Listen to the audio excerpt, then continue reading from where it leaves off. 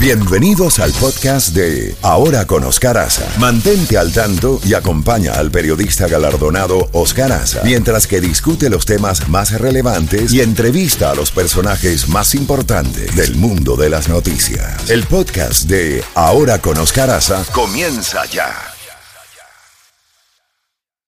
En Ahora con Oscar Aza, el análisis profundo de la realidad internacional con el doctor Ricardo Israel. 8 de la mañana en la costa este de los Estados Unidos y ya tenemos al doctor Ricardo Israel. Doctor Israel, evidentemente que Perú parece que quiere incendiarse por las cuatro esquinas, ¿no? ¿Aló? Sí, doctor Israel, ¿me escucha? Sí, le escucho entrecortado, pero le escucho. Ah, perfecto. Parece que seguimos teniendo problemas técnicos, Caferro.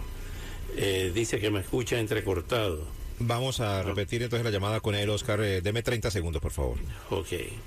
Sí, hemos tenido problemas durante toda la mañana con la transmisión. Vamos a ver si ahora podemos conectar bien con el doctor Israel ante las noticias importantísimas e internacionales que se están produciendo en este lunes 12 de diciembre del 2022.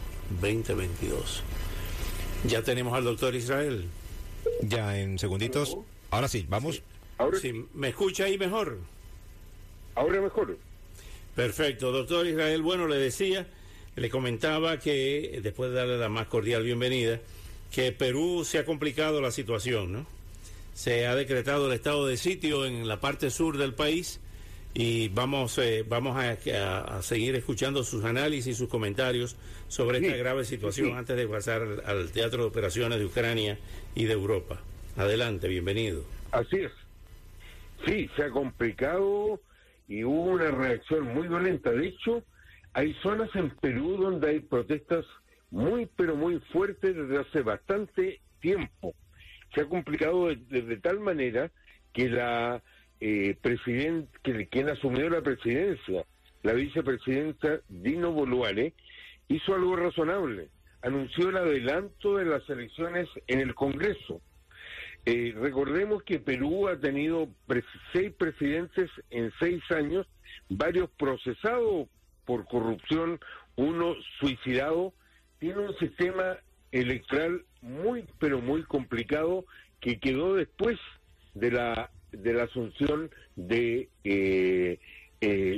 de la dictadura que estableció Fujimori.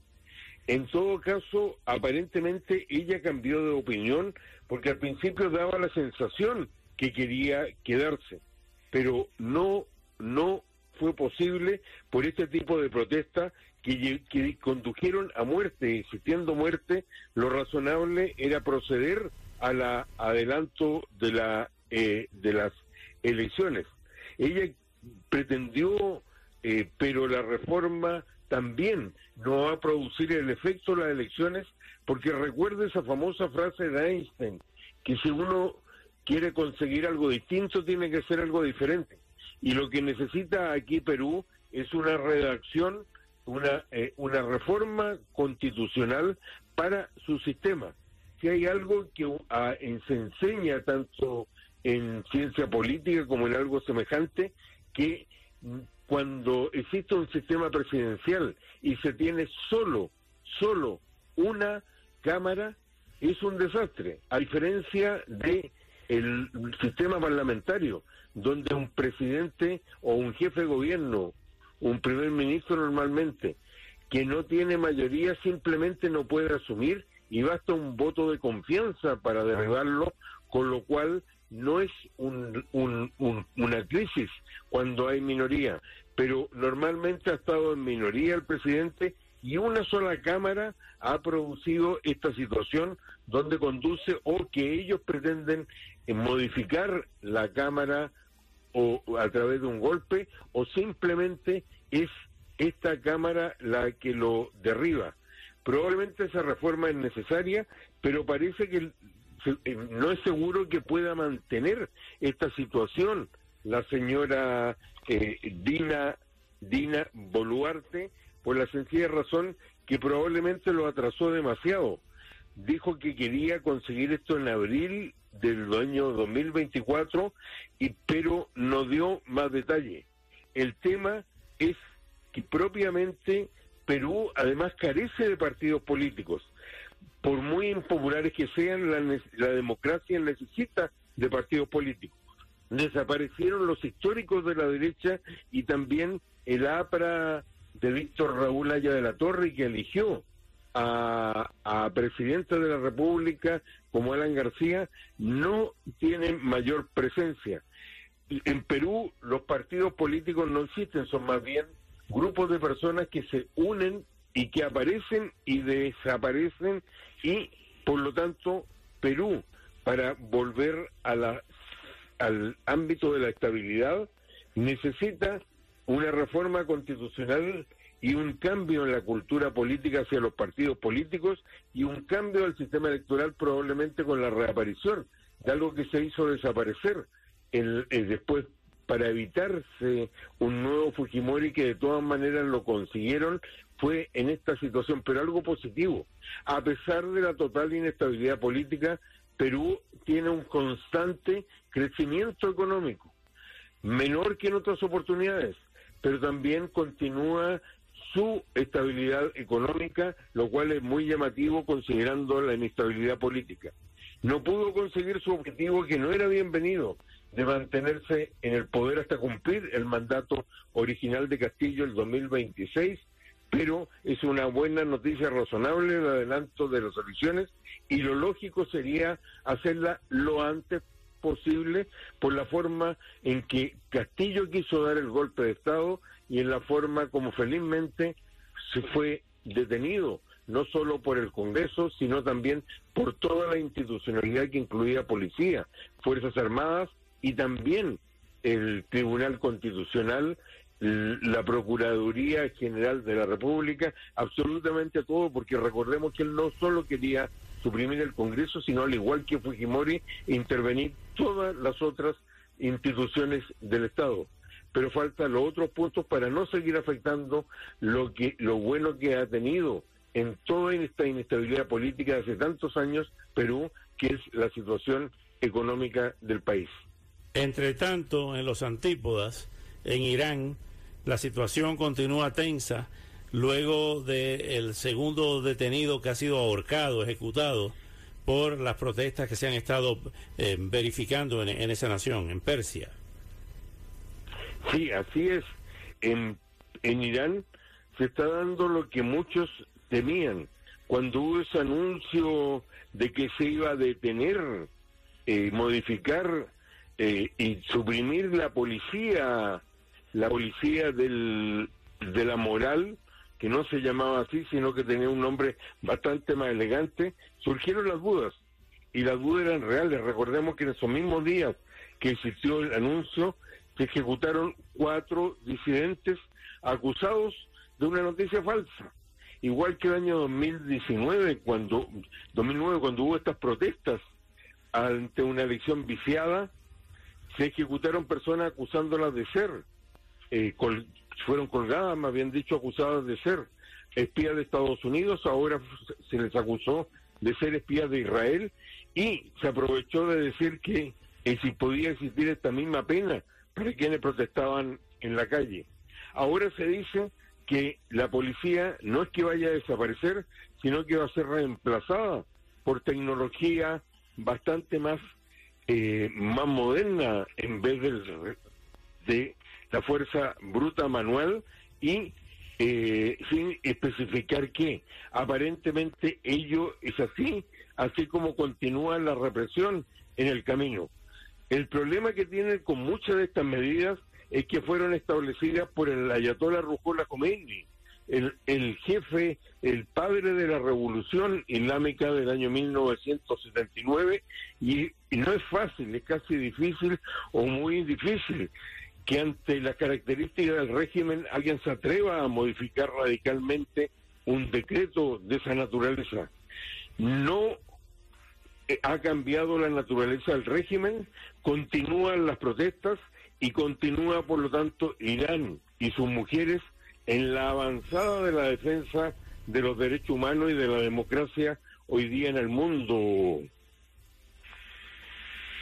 Así es, doctor Ricardo Israel, sobre la situación que se ha generado con el arresto de esta funcionaria del Parlamento Europeo, Eva Kaili, quien es de griega y vicepresidenta del Parlamento Europeo, que ha sido detenida por las autoridades belgas bajo cargos de corrupción y blanqueo de capitales, con una trama vinculada a Qatar. Qué escándalo, ¿no?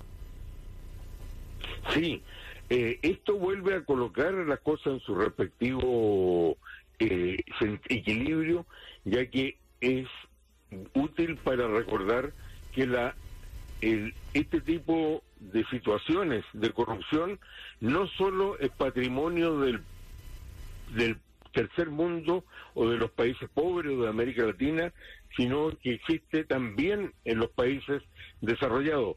Adquiere distintas formas. Yo recuerdo una vez una anécdota en Chile, cuando en una reunión las personas mencionaron lo mucho que le había agradado a una delegación oficial la visita a Suiza por la sencilla razón que habían visto allí que la gente recogía cosas que quedaban en la calle, como los diarios cuando se vendían en la época, o otro tipo de regalos que tenían poca cantidad de dinero, y la gente simplemente dejaba el dinero. Y se escuchó, o se salió, o alguien reprodujo que el embajador de Suiza nada menos había dicho que cuando la gente quería delinquir ahí, lo hacía a través de los bancos. Recordemos que es una situación real donde los fondos mal habidos terminan siempre en bancos o en instituciones financieras a través del mundo que le hacen lavado de dinero. Pero esta dama fue además detenida con dinero en bolsas en su casa, interviniendo Qatar, y recordemos cómo se consiguió el Mundial de Fútbol Qatar, y como antes había habido en la propia FIFA corrupción surtida, incluyendo aquella oportunidad cuando el delegado de Nueva Zelanda había votado por el traslado a Alemania, como lo hicieron otros, del Mundial del 2006, en vez de Sudáfrica, quien se lo dieron en definitiva 4 años siguientes. También tienen fueros, como en Argentina, país en el cual recordó esta situación de las bolsas del dinero que se encontraron en casas, y también recordemos hasta en conventos. Y por eso que estuviera en su casa permitió la no aplicación de los fueros y la detención inmediata de esta funcionaria. La corrupción existe y es verdad. En primer lugar, con dada la colaboración al desarrollo, está el rol de intermediarios de organizaciones no gubernamentales, muchas con gente muy idealista, pero también una cantidad de personas con agenda propia y que se coloca al medio para recibir su comisión. Se da en todo grupo que sirva para hacerse cargo del tema, y la opinión de los locales casi no cuenta. Hay sociedades entre grupos de ambos países, y de hecho una de las características de esta corrupción es esta delincuencia organizada transnacional. Recordemos aquí la participación de varios países, la tolerancia a las malas prácticas que se observan en los países en desarrollo, y el resumen es que una parte importante del monto de la ayuda se queda en intermediarios y en gastos burocráticos, como situación que también ha aparecido en investigaciones del Congreso norteamericano, en la ayuda a Irak en su oportunidad y también en Afganistán. Por cierto que hay países admirablemente poco corruptos, como por ejemplo lo son Dinamarca, Finlandia, Nueva Zelanda. Es un tema antiguo. Hay alusiones en el Código de Hammurabi, el imperio que en Mesopotamia precedió al egipcio. Sabemos de los clásicos en Grecia y en Roma, y también está este vicio presente en la biblioteca. No es tanto con el ingreso, sino con valores, y sobre todo con la ética pública de principios. Y fíjese, termino con lo siguiente: Si usted toma puntuaciones de Transparencia Internacional, que tiene un índice de corrupción de 180 países, se encuentra con muchas sorpresas. Los 10 primeros son los mismos de siempre: Nueva Zelanda, los países escandinavos, Singapur, Holanda o Países Bajos, como ahora popularizó.